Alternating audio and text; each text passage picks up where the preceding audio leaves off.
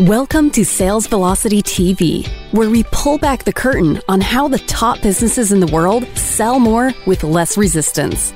Bringing over 50 plus years of combined sales experience and over 100 million in revenue generated, please welcome the hosts of Sales Velocity TV and two incredibly entertaining gentlemen, Andrew Cass and Aaron Parkinson. What is happening, everybody? Where are you, Aaron? I'm here. I'm back. Welcome, everybody, to episode 51 of Sales Velocity TV. We're talking today about how to guarantee the profitability in your business. How are you, my friend? I'm doing amazing, man. It's Friday. I still think like half the time we should just start this show the 10 minutes before we get on, but sometimes we say things that are not politically correct, so maybe that would be a bad idea. I love saying things that aren't politically correct. I know you do, but we probably get canceled. Oh, yeah, cancel culture. I forgot about cancel culture. Can your podcast get canceled if you talk against big food, big agriculture, or big pharma today? Is that allowed, or big government? You know, all those super, super ethical, deeply caring industries that have done no damage to society in any way, shape, or form ever. But God forbid you challenge the rhetoric. You're canceled. You can't have that happening. Now, to the intelligent mind, before we dig in, if you see that happening, you should probably want to know really quickly what is being canceled, because 99% of the time, that's probably the truth. Hate to say it. It's unfortunate. I mean, I think think it's critical thinking is taking a beating in society these days, you know, but the fortunate thing is that there are so many places now that you can have a voice, you know, compared to 20 years ago, you know, for example, that, you know, there's always a new platform springing up. Yeah, there is lately. You've seen like even new browsers popping up lately, I'm seeing. Absolutely. Yeah. Interesting. I mean, talk about the ultimate cancel culture example was Trump, and he's spinning up, I think, his own social media. I heard something about that. Yeah. Yeah, I think he's spinning up his own social so that he can't be canceled. He's guaranteeing profitability, like we're talking about today. He's guaranteeing profitability. That is the key topic of today. And some of you might be going, well, you know, I can really guarantee it. And we're going to talk today about how you can lock in profit streams, you can lock in revenue, you can lock in processes, all things that make the business more stable. I know you have a couple talking points, Aaron, you want to kick off with here today. In episode 51. A lot of our viewers and listeners are what you know traditionally would be termed as small business, right? And you know, there's some medium and there's some large. I'm not saying that it's exclusively small business, but a lot of them are small business. And you know, we see this a lot with our clients, Andrew, where when a small business, you know, starts to get some traction, and the client wants to expand, typically the person in charge, you know, is wearing multiple hats, and they are, you know, they're the visionary, they're the ops person, they're the customer service. They you know, in many cases, they're managing multiple departments, and that's common, and there's no judgment against that. But the challenge that I see come up more and more frequently is that a lot of them have very little financial background when it comes to running a business. They are illiterate. They are financially illiterate when it comes to a business. And that's a lot of what we're talking about today, is understanding the math of your business. And Carl, my CFO, he loves to talk about small businesses from the perspective of perception. He said that there's a ton of clients that I work with that he says if they have money in the bank equals we're doing well, I'm rich, right? There's zero understanding or concept beyond that, right?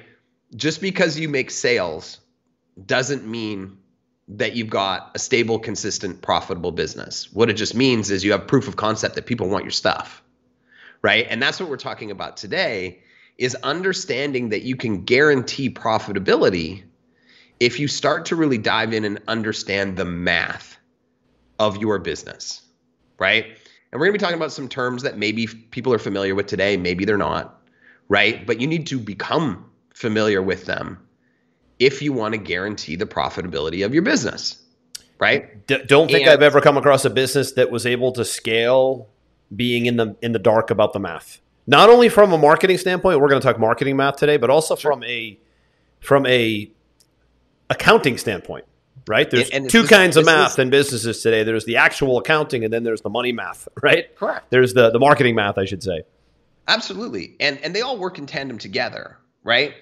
And the goal for any business is to start to be able to flesh out a model, a mathematical model on a spreadsheet that they can look towards and they can see where they're doing well and where there's room for improvement, right? And almost every client that you and I talk to, I mean, maybe it's not the same for you, I know it is for me, is the first question I ask them is, show me the math, right? And it is amazing how many people don't have data to show me. And the moment that they don't have data to show me, I know there's a huge room for opportunity. And there's reminds me of the what is it, Jerry Maguire, Show Me the Money, that movie, right? Yeah, absolutely, right? Show me the money. You look at Mr. Wonderful from Shark Tank, right? Yeah. People come in and they're like, we're doing this and we're doing this. All and we're excited. doing this. Show me the numbers. That's all he cares about. Show me the numbers, right? Because numbers don't lie. And you can tell the health of a business very quickly when you look at the numbers, right? So when I'm talking about guaranteeing profitability, is that an applause?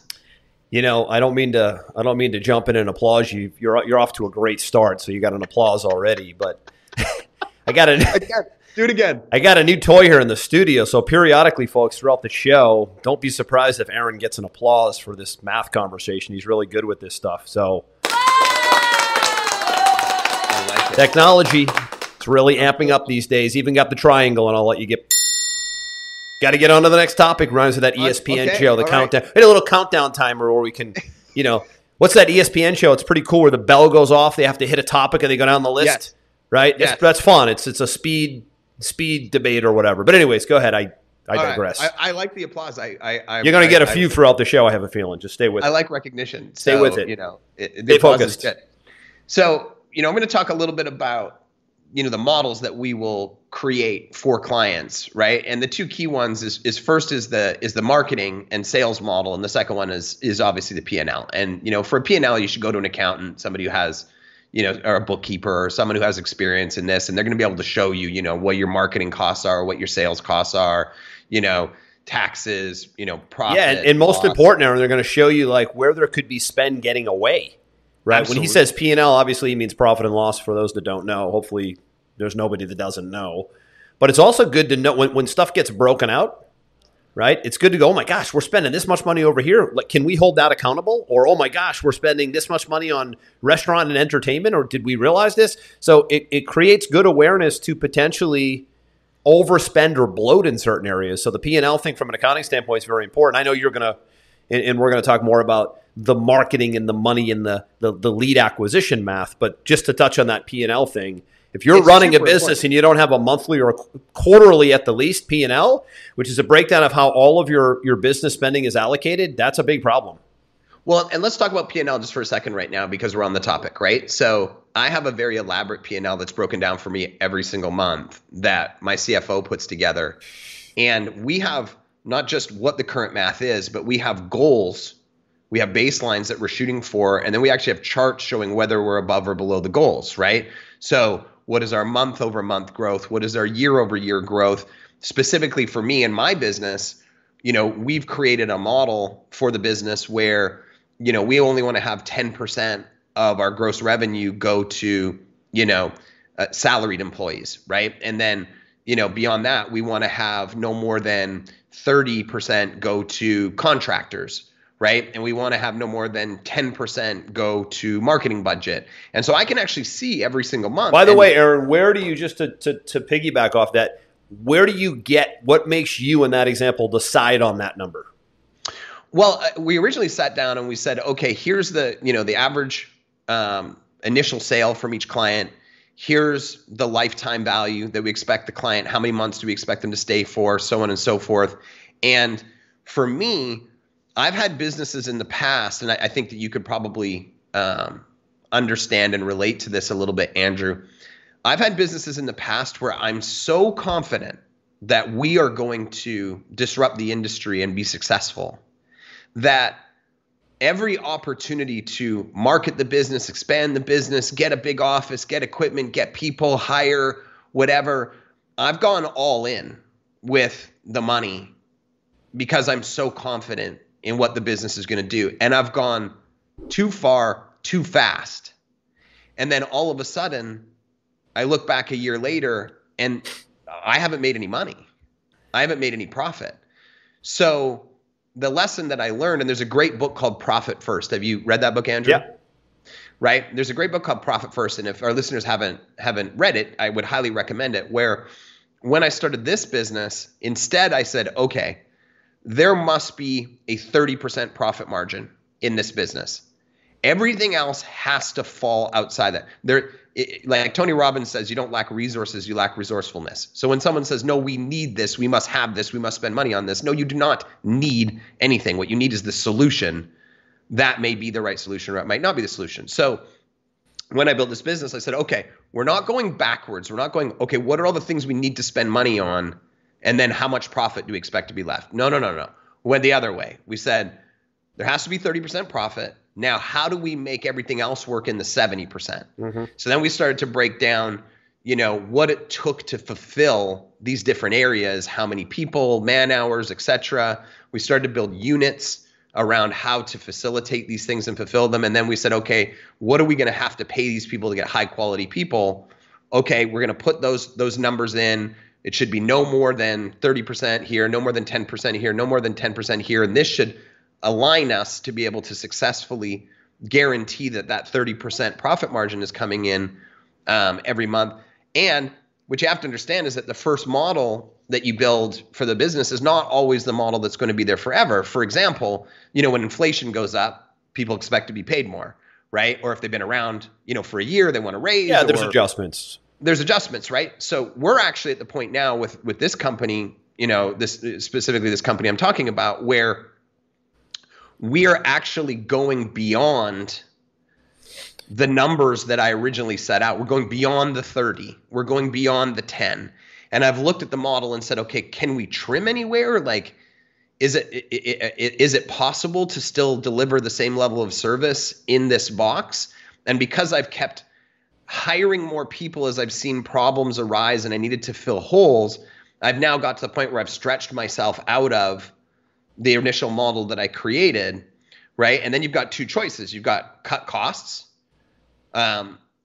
improve efficiencies. Is there softwares or things that you can automate and put in place? Or do you have to raise prices? Because that's the other side. You don't have, you can't get married to your price because, as you build the business, you start to put in more things to service your customers. And obviously the overall experience improves for the customers, which usually means they should spend more or they should stay longer. And if that's the case, then you need to raise your prices. Right. So in this particular business that I'm talking about, I originally started at $2,500 a month. Then it became $5,000 a month. Then it became $8,000 a month. Then it became $10,000 a month. Now it has to go to $12,500 a month because I keep adding more things in. But what a lot of businesses do is they keep adding those things in. They never raise their price. Right. And all of a sudden now there's no profitability. Mm-hmm.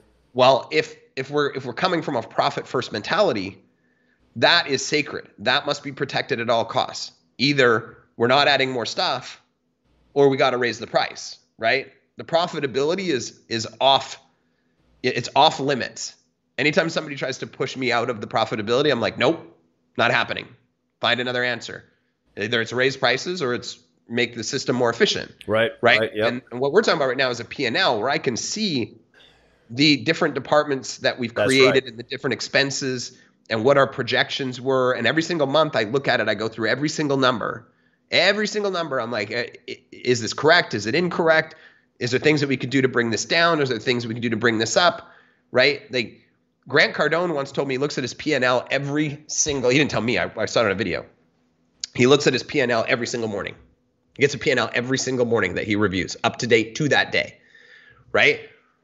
Where focus goes, energy flows, and it's amazing. I think, maybe, I don't know, maybe I'll ask you this question. I think a lot of people don't build financial models for their sales and marketing and proper P&Ls for their business because they don't want to know the truth. They know in the back of their head that there's something ugly in there, and rather than know the truth and address it, they would just rather hide from it and work harder. That is the mentality for just about every aspect of life. You could talk about it from a sales model standpoint. You could talk about it from a relationship standpoint. You could talk about it from a health and fitness standpoint. You could talk about it from a nutrition standpoint. Right. If so people are doing okay, like if they're okay, everything if in your fitness, right? Yeah, but if they're okay, so if somebody's okay, they're not dying. They're like, let's not disrupt things. Let's not look too closely because it's going to probably require a lot of work and uncomfortability to get it fixed. So that's this. That's human nature. This is what you're saying is creating awareness to your numbers so that you know every step of the way where there might be some slippage so you can fix it. But most people don't want to know about slippage because slippage requires a lot of work to plug the hole. It's just the way it is. So oftentimes we're wired as humans, Aaron, you know this, to wait for the crisis or the speed bump to hit before we go address the hole. That's just human nature, sadly. And I don't think anybody's immune to it. Like I'm sure No, you would be mortified the by the fact that last month was the first time, or 4 months ago was the first time I ever did a test measuring muscle density, bone density, body fat. Really? First time ever? First time I've ever done it. Of body fat or just the bone density thing? Like we've done like calipers and stuff like that, but I went and got like a full like proper breakdown. And then 3 months later, because I've been doing a pretty heavy workout cycle right now, I felt like I looked better and I was stronger, but like the weight was the same. And people are like always so focused on just the scale. They won't do the deep dive into the numbers. So I wanted to do a deep dive into the numbers. So I did that same test again. And what had happened is my body fat had gone down.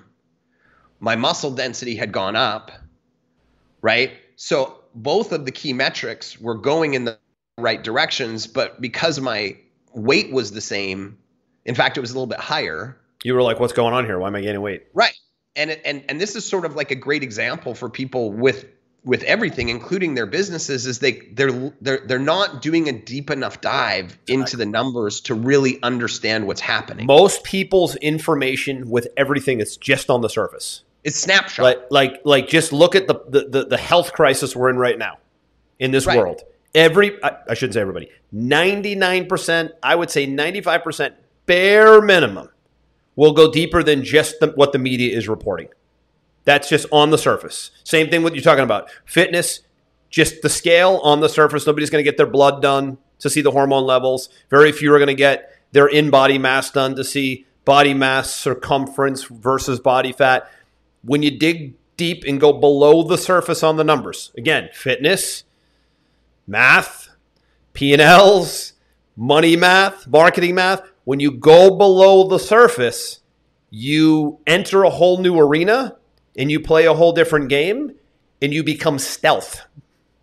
When you don't, you are an on-the-surface acquirer of information. You will see very average results across all of those boxes that I just laid out. Very average, because you're only getting this much of the information. I agree with you completely. Maybe you should give yourself the applause.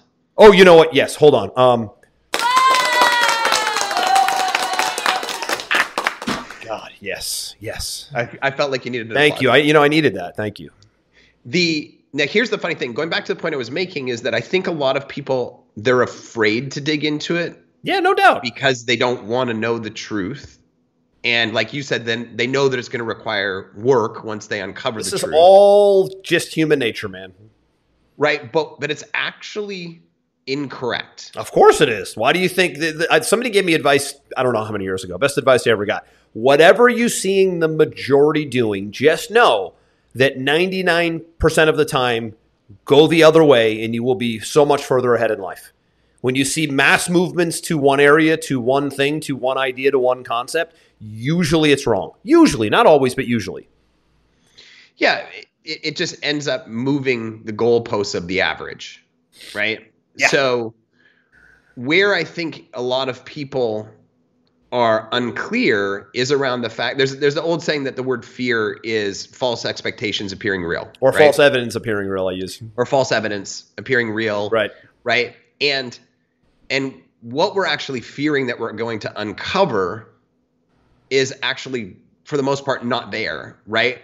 Once you actually start to break out your numbers, you have very little fear because you see the exact areas that you can focus on to improve the business. Mm-hmm. And you see the areas that, need immediate, tender love and care.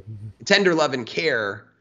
And you see the things that are going to have to be in place for you to scale or for you to become more profitable. And once you've got your mind wrapped around those things, it actually removes all the fear.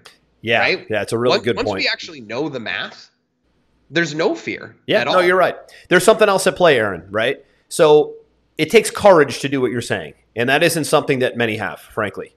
So sometimes it takes courage to go dig deep to see the numbers. We're talking P&Ls today, and we're talking we're going to talk about marketing models in a second as well. We just kind of got onto the P&L. But it takes courage sometimes to look beneath the surface. So what's happening today worldwide in business, and really, like I said, this spills into so many different arenas of life, is people's cognitive dissonance, it's called, kicks in.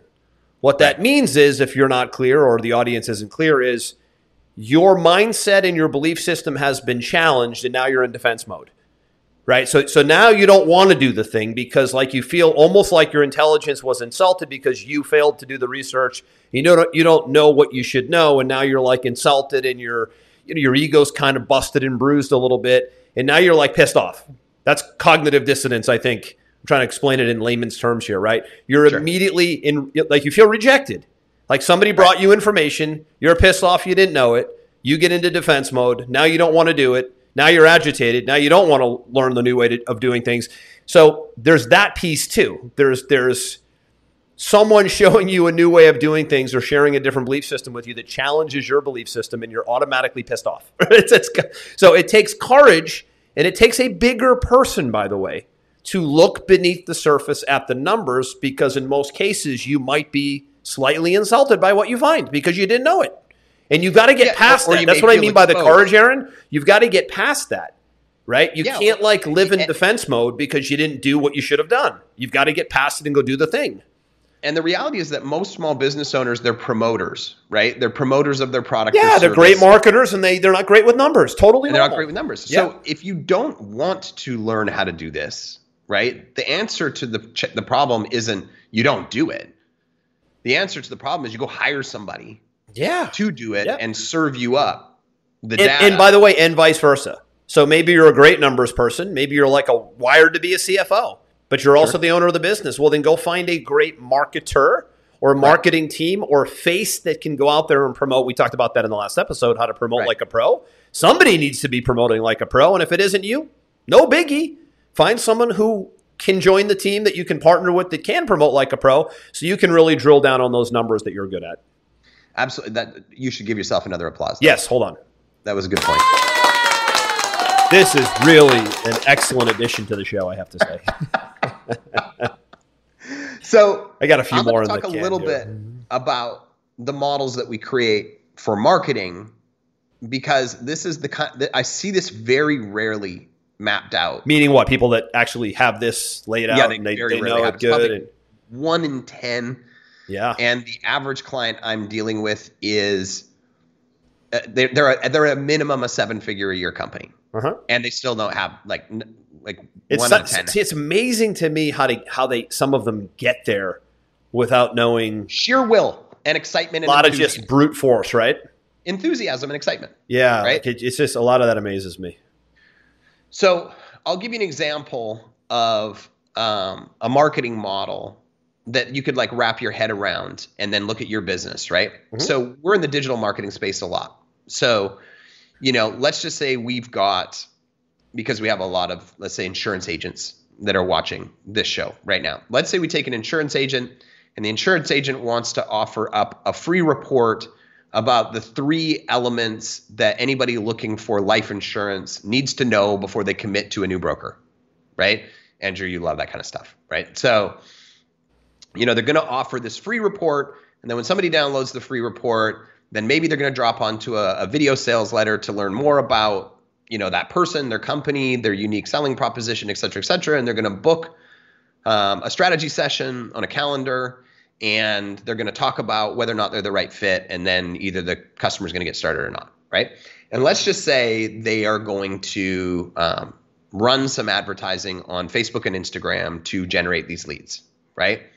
Right from the get-go, we build a model for that idea, right? And we go do the research on the industry, historical best numbers. We look at our own previous clients, and we want to track every metric. So we'll say, okay, if we're going to run this ad, and I'm just going to make this a really simple version, right? We expect a minimum of 1.5% of people who see this ad to click it. We expect that the cost per click on that ad is going to be $3. Okay, if somebody then gets to an opt-in page where they got to enter their email to get the free report, we expect that 40% of the people who hit that page are going to download that free report. If you start working the math backwards, right, it was $3 per click, and it's 40% of people are actually going to opt in and get the report. So now I'm going to put my estimated cost per lead is $10, right? So now I've got my lead into my email follow-up, my SMS follow-up, whatever. And now they're seeing my video sales letter, right? Well, how do you know if your video sales letter is good or it's poor, right? Well, you have to establish a baseline for it. So I want to see an average consumption of 60%. I want to see 60% of people consuming my video sales letter to know whether or not the messaging in that video sales letter is good or not, right? Now, let's say there's a button right beneath it to book a strategy session. Out of all the people who got to that page, I want to see 10% of people click that button to go over to the calendar, right? And once they get to a calendar, there's no reason why somebody shouldn't submit and book when they're already in a calendar. So we expect 80% of people to book on the calendar. Now, once they actually book on the calendar, we expect 60% of people to show up. People, they forget and you get busy and whatever. So if you got 60% of people showing up, that's a good number for you.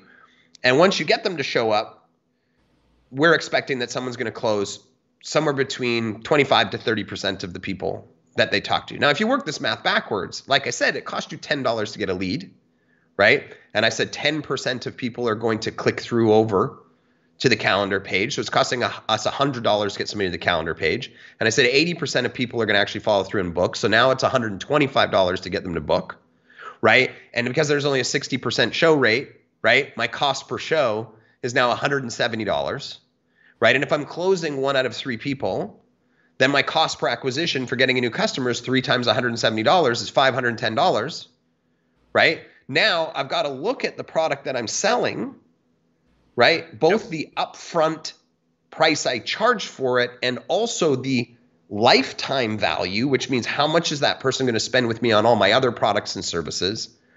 And I got to ask myself, am I profitable? Am I profitable enough to spend $500 to acquire that customer using that model? Now, if you sell a $100 one-time product, I'm going to sell you my course for $100 and never sell another thing. Can you run that business, Andrew? Hell no. Hell no. No back end. The lifetime value is $100. But most people will go plaster money on Facebook and run that model all day long to sell their $100 course and not know what you just said. And that's why. That's it. And then they just spend themselves out of money. That's why it doesn't work. Or they just spend themselves out of business. You build the model and you look at it, then you're going to say, okay, well, at minimum, just to break even, I've got to sell a $500 product. That's just to break even, right? So that means that I've either got to raise the price of my initial product or I've got to create an ongoing marketing campaign behind that product to continue to sell them more products. And I've got to put that in my model. If I'm selling a $500 product to somebody, I've broken even on the front end, right?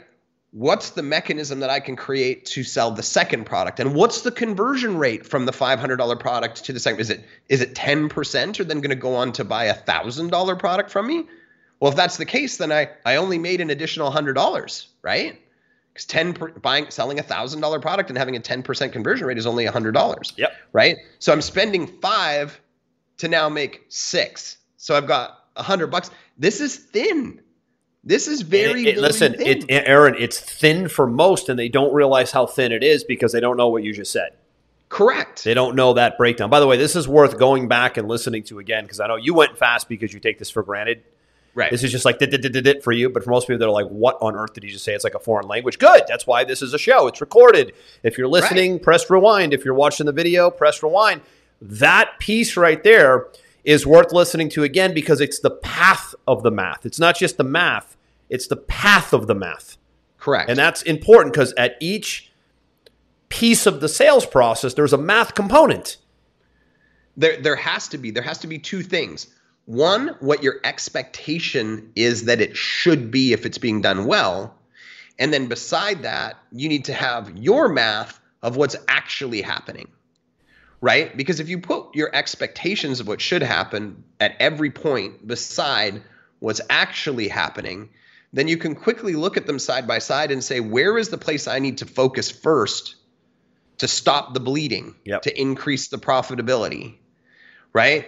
And it could be that, let's just say all of your math is perfect, but in this example we used, you only sell a $500 product. Well, then the obvious conclusion is you either A, need to raise the price of that product, or you need to create mechanisms to sell product 2, product 3, product 4 in a systematic, consistent fashion to become profitable. Right. Right? And this is when you set up these mathematical models, you can look at them and you can say, am I guaranteed to be profitable in this scenario? Sorry, man. I hit that one by mistake. My bad. You were going to get one anyways, but sorry about that. That was truly by mistake. Right. And like I have clients that we work with where they'll sell one product. And let's say it's some type of high-level consulting program or whatever, and it's $5,000. Right. Now, if we work through the math that we just did, right? If they're hitting all of those numbers, they spent $500 to get a $5,000 sale. The thing is, a lot of business owners don't have the stomach for that either because they there's this middle period that's tricky, right? You're spending the money, you're not making the sales. You're spending the money, you're not making the sales. They don't know the numbers, so they don't know how far they can go. Probably a good example was the one you talked about with Matthew and his event. That was another good one. I think you're going to get to that one. So I'll take the alternative. So let's take the alternative angle of this, right? So what we're talking about is people who don't know their math, therefore they are not profitable, right? The other side of the equation would be those people that are profitable and their business model is working great, but they don't understand the math, and therefore they get into a panic. And they can't scale because they don't know the math. Right, and they can't scale because they don't know the math. They could be spending way more and making more, but they don't realize they can. Right. So I have a very good friend and a client that just had a live event in Texas. And Mutual friend, right? And he spent about $9,000 in ads and flights and this hotel room and all the things that would go along with it. Oh, you're taking all that cost in there too? What's just the marketing cost though? I believe the marketing costs were about maybe $5,000. So call it $5K in ad spend to get people in the room, right? Right. So $5K in ad spend, and then he had flights and hotels and food and room rental and events and excursions and blah, blah. So call it $9,000 in total, right? And he put about 25 people in this room. Nice. So, some of them were prospects, some of them were friends, family, looky-loos, whatever. So let's say he had approximately 15 buying units. 15 qualified prospects in the room. Right. So let's say 15 buying units, okay. Right? He sold 6 of those people on a consulting program for 6 months at $1,000 per month. Okay? So when we look at that math, each person is worth $6,000 times 6 is $36,000. So he spent 9 to get 36, right? How many people would love to give me $9,000 and I will give you $36,000 back? Everyone should. Because there's very little fulfillment cost in his business. Yeah, it's his time, right? Basically. It's time. Now he's getting more and more educated. So he's like, I think I could do this better. Potentially I don't need to be there. I could just have one person there that's closer that could run the event, and I could cut down on my flights or whatever. So he's getting the math. So he's understanding it, and he's starting to look at, his P&L and his math models and see where he could become more efficient. But the reality is he doesn't think he did well. Really? In that scenario. I mean, if he just takes his marketing costs alone at $5K and he just did $6K on the front, he's slightly profitable just in month one. He's profitable, and he has customers, which is important. Absolutely. That have potentially way more than 6 months of value for him. Potentially. But his mind, because he doesn't understand the model and the math, it goes, well, I spent 9 and I only made 6, therefore it's a loss, therefore it's a bad scenario. But he's got 6 more months of billing. And potentially more, because a lot of those people stay on for 4 years, 3 years, 2 years. Correct. Right? And in his model, people buy way more stuff from him. They buy one-on-one coaching, they buy, events, they buy all sorts of stuff. Yeah, there's all kinds of stuff in the middle. Lifetime value on each one of those customers is probably 9,000, not 6,000. Probably more than that. Probably so more than 9,000 times 6 is 54,000. So you spent $9,000 to make 54,000. That's a home run, man. So this brings me back to one of the greatest questions I think Dan Kennedy has ever phrased in his work, and it is it better to make a sale to get a customer, or is it better to get a customer to make a sale? Think about Explain that to people, because they don't understand. Is it better? I'm going to say it again because it's kind of a tongue twister. Is it better to make a sale to get a customer, or is it better to get a customer to make a sale? So go in depth on that for people who are like, so the first piece, is it better to make a sale to get a customer? The answer is yes. It's what Matthew did. He got a sale. He made a sale.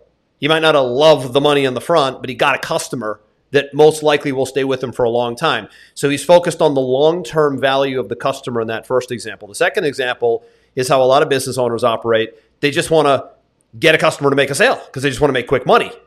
So that doesn't have the sustainability or the customer development aspect of it. It's a little twist of wording, but makes all the difference in the world. Again, would you rather make a sale to get a customer, or would you rather get a customer to make a sale? Correct. Long-term versus short-term really is what it comes down to, right? Correct. And when I look at this, we did a simple breakdown of Matt's marketing model there right now. Is what really should be happening is, yes, we should focus on how to make it more efficient. Could we cut some costs here and there? You can always make it better, of course. You're always doing that, right? Yeah. But what we really should be doing is saying, how can we do an event every single month exactly like this for the next 12 months straight? Because if we did that, right, at the end of 12 months. Just take those numbers, 5K, 6 people, 5K, 6 people, right? 5K, 6 people, and it compounds. And because he's continuity, subscription-based, that's the difference maker here. Absolutely, right? If all of a sudden we times that by 12, right? Mm-hmm. So let's say you spent $9,000 times 12 is $108,000, right? But the average, lifetime value for him is 9,000, right? Times 6 at each event is 54,000. 54,000 times 12 is $640,000, right? So you spent 100 and change to do almost 700. Right. That math works, folks. Listen, if I would tell Matthew right now, he listens to the show, so he's probably going, okay, tell me, right? I would say I wouldn't even hesitate. If you have the bandwidth and the capabilities to do one a month yourself, forget getting someone to do it for you too soon. Like, do it really well yourself as the lead guy in front of the room for a little while. Then you can figure out how to replicate yourself. But I know that he's just getting back into the live event model. But, right, because live events were shut down. Yeah, but now he's getting back into it. So absolutely, I don't know how he chooses cities or whatever to do it. But I would absolutely make that a once per month road show for at least 6 months straight. And then I would maybe step back and go, let's take a look at the long tail on this thing. Right? Now, most people will do a one-off. They'll analyze it. They'll like the numbers. They'll kind of watch it for a couple months. What does retention look like? Does anybody fall off? Does anybody break their contract? I would just pound that thing personally. I'd pound that event now. I think he did Dallas. Then I'd go to Denver. Then I'd go to New York. Then I'd go to Miami. Then I'd go to Orlando. I would pound 6 cities, and I wouldn't even look back. And I would just know that I'm not going to run these numbers until the end of the 6 events. That would be a different way to do it. It would be super aggressive. You need a money runway to pull it off. You're going to need money up front to be able to. A little bit. Yeah, a little bit. You're going to need to cushion that, but you'll make a lot of it back at the events. But still, you're going to go 10K an event, 10K an event, 10K an event with travel and marketing costs. You got to be prepared to do that. And a lot of business owners don't have the stomach for that, but it brings me back to what you said a second ago. When you know your math, you have the stomach to do that. When you don't know your math, you might not have the stomach to do it. And the thing is if you've documented your math and you want to go on a big push with your business and you need the cash and you bring these perfectly structured mathematical models and P&Ls to people who have money, lenders, they're like, take my money. I can see the math works. Investors, partners even, might not even be something as formal as a lender. It might be somebody you want to bring in as a partner. They go, well, why should I partner with you? Let me show you why. Because I'm going to show you my math. I'm going to show you my event model. I'm going to show you my runway. And they go, oh my God, this guy's dialed in. Of course I want to be a partner. I want to be a part of that. How do I invest in that? Exactly. That's what happens. But and again, it's back to your Shark Tank example of Mr. Wonderful. He's never investing in a company if they don't have the information you're talking about here today. He's just like, you're like a faker. He's almost rude with it. He's just like, this is a hobby for you. You have no idea. Yeah. He'll tell them you have no idea what you're talking about. You're an amateur, right? Oh, and so I'll give you another example that goes. So we've talked about one example of like not understand, like, so we've talked about not understanding your math and it costing you because you're upside down. And then we've just talked about another example with Matt where not understanding your math and realizing you're way up, right? So you should double or triple down on your efforts, right? Double down. Right. We had a client the other day who, smart guy, right? And I looked at his model, his mathematical marketing model, right? Cost per lead generated. He used a strategy session model. So cost per lead generated, booking to strategy sessions, conversion rates, upsells into his other product lines, had multiple products, looked at his conversions, ran through the whole thing. And I was like, man, this is a rocket ship. This guy's got it dialed in, right? Let's just amplify that now and pour way more bodies into the process, which is what you can do when you understand your math. Sure. And then this month he's like, we can't afford to continue to run the business this way. It's not profitable. I'm like, how is the business not profitable? Where did he get that story from? What's that? Where did he create that story from that it's not profitable? Well, the thing is that I didn't get to see his P&L before we started. Back to so P&L. You got a mathematical model for marketing and sales, but I hadn't seen his P&L. So as a whole, the company was suffering, but the marketing and the sales piece was doing well, but it was sort of camouflaged by the problems over here. Right? Yeah, this was completely all in the operational side of I'm glad we started with that then, because look where this goes back to, right? Right. And that's the thing is he had too many people on staff. He was paying them too much. He wasn't operating the business with that sort of profit first mentality. He had let it completely explode out of control. So it didn't really matter over here what was happening, on his first product, right? So in most businesses, you lose money to make a sale on your first product as part of your customer acquisition. And then you make your money by serving them well, nurturing them at, selling more stuff and whatever. And by the way, Aaron, I'll stop you right there because very few even get that. I'm actually surprised with the amount of business owners I deal with around the world that don't realize that losing money to acquire a customer is not the death of the business. They think it's the death of the business. It's very difficult to go positive on the acquisition of a customer. In fact, really good business owners, almost impossible. I mean, it's next to impossible to sell something on your first sale. Yeah, on your very first opening sale to a cold audience. I mean, you have to be prepared to lose a little bit of money to make the money, right? And that comes with additional products and services that come second and third and fourth, or however your ascension model is. Some are dumbfounded by that. Some are completely dumbfounded by that. So in this particular case with this client, when we started off, the goal on his first product was a 3-to-1 return on his ad spend. 3-to-1. So that's really good. He was making, 3 times on, which is awesome. He wasn't losing money. He was making 3 times. Wow. This month, when we were looking at his business, he said, this isn't working. And I said, how can it not be working? He said, I now need 5 times return on my money on the first product. I said, you're not going to get 5 times return on the money in your first product. You're lucky you're getting 2 or 3x. Exactly.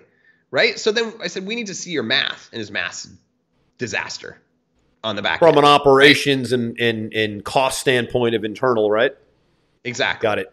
So that's why you got to have your marketing and sales model that should guarantee profitability.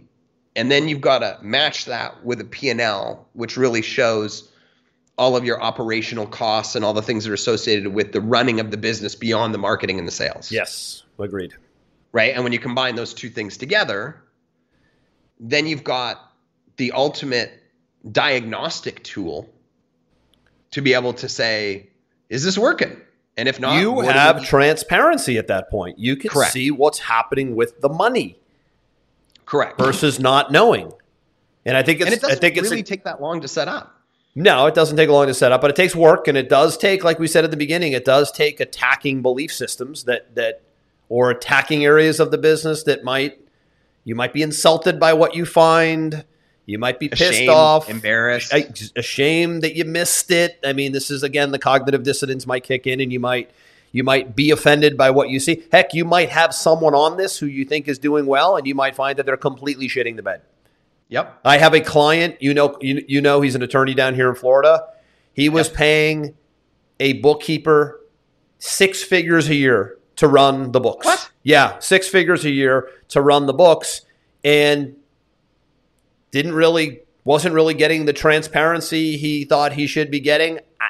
We believe the group he's a part of, we think maybe there's some skimming going on because he just handed it off and overpaid and didn't really get the reporting that he needed to know where stuff was. It was more like, for him, it was like insurance, just to know someone's handling it. But, don't call me unless there's a problem kind of a mentality, which shouldn't be the mentality. If you're paying someone top dollar to manage it, they should be telling you everything, all the good, all the bad, at all times. They shouldn't be telling you only when things go wrong, come to me. For what I'm paying you, I want to know what's going on every hour of the day. Right? That's the bloat piece. So there's an accountability piece right here. You as the business owner, most likely that's you watching the show, you want to know, if it isn't you overseeing the P&L and the operational math, and if it isn't you overseeing the marketing and the sales math, well, whoever it is needs to report to you the good, the bad, the ugly at all times. Otherwise, you can't make economic decisions. They drive all the business decisions, right? And when I meet, and this kind of just is going to tie a loop on this whole conversation today, right? Is people will come to me with their businesses and their campaigns and say, we think there's something wrong. Let us tell you what we think is wrong. And I just it's always like this big hypothetical, right? Right. I just go stop. Like, where'd you get that information from? Right? Just show me the math. I can tell you by looking at the math what the problem is. Yeah. And they go, but let us just explain some. No. Just show me the math, because I will already know where the problem is because the math. But I want to leave off with the last thing you just said that was funny though. Like when somebody goes into a panic mode about something, and there's no evidence to support it, it's just mind-boggling, isn't it? Well, yeah, and unfortunately can take them down these really weird rabbit holes and panic decisions that are completely irrelevant. Like give me the evidence and the information on that. Otherwise, you're most likely caught in some sort of feedback loop story that you're creating that may not be real. It might be fear, again, false evidence appearing real, like we said in the beginning, right? Could be. Yeah, it's the key to bringing peace of mind in your business, and knowing where to focus, and knowing where your opportunities are, and knowing where your money's at all time. And it just makes everything so much easier to run. It does. It does. That means time is up. No applause this time? Oh, and to a great job, Aaron, on breaking down those math module numbers, because now that I have these sound effect toys, folks, oh boy, watch out. There's more to come, too. Oh, man. It's not good. Sorry, folks, we just went a little immature today, but, I got some new toys here in the studio, and At the click of a mouse, I can really turn this into the Gong Show if you let me, but I won't. Hey, this was a good one, though. I'm going to wrap it here, Aaron. Great stuff on the models. Great stuff on the math models. You as a business owner, entrepreneur, sales professional, running your own enterprise, you got to know two sides of the math. It's the operational math, the P&L, sort of the boring accounting stuff. And then it's the more exciting money math. I think the money math is a little more exciting because it's like a game. Right? We talk about this a lot where, hey, we're acquiring a customer at this much, and can we get it down to this much? And you can kind of adjust and throttle along the way. It becomes a little bit more fun, but you have to be playing both games to be effective and productive and ultimately in a position to grow and scale and have a business that actually makes sense, that isn't an expensive job, right? Well, I'm going to leave it with this one last quote. What I realize is when you get these things figured out and you get visibility into it, businesses become boring and predictable. And if your business is not boring and predictable, you're probably doing it wrong. Good words of wisdom to leave off on. That is Aaron, folks. I'm Andrew. We will see you in the next episode of Sales Velocity TV. All episodes are at salesvelocitytv.com, and we're live at 11 a.m. Eastern in the public Sales Velocity TV Facebook page. We will see you soon on the next episode. This one's a wrap. We hope you enjoyed this episode. Sales Velocity TV is powered by Pipeline Pro, the ultimate all-in-one sales pipeline management and marketing automation platform that makes all others obsolete. And we can prove it. Take a tour at gopipelinepro.com. See you on the next episode.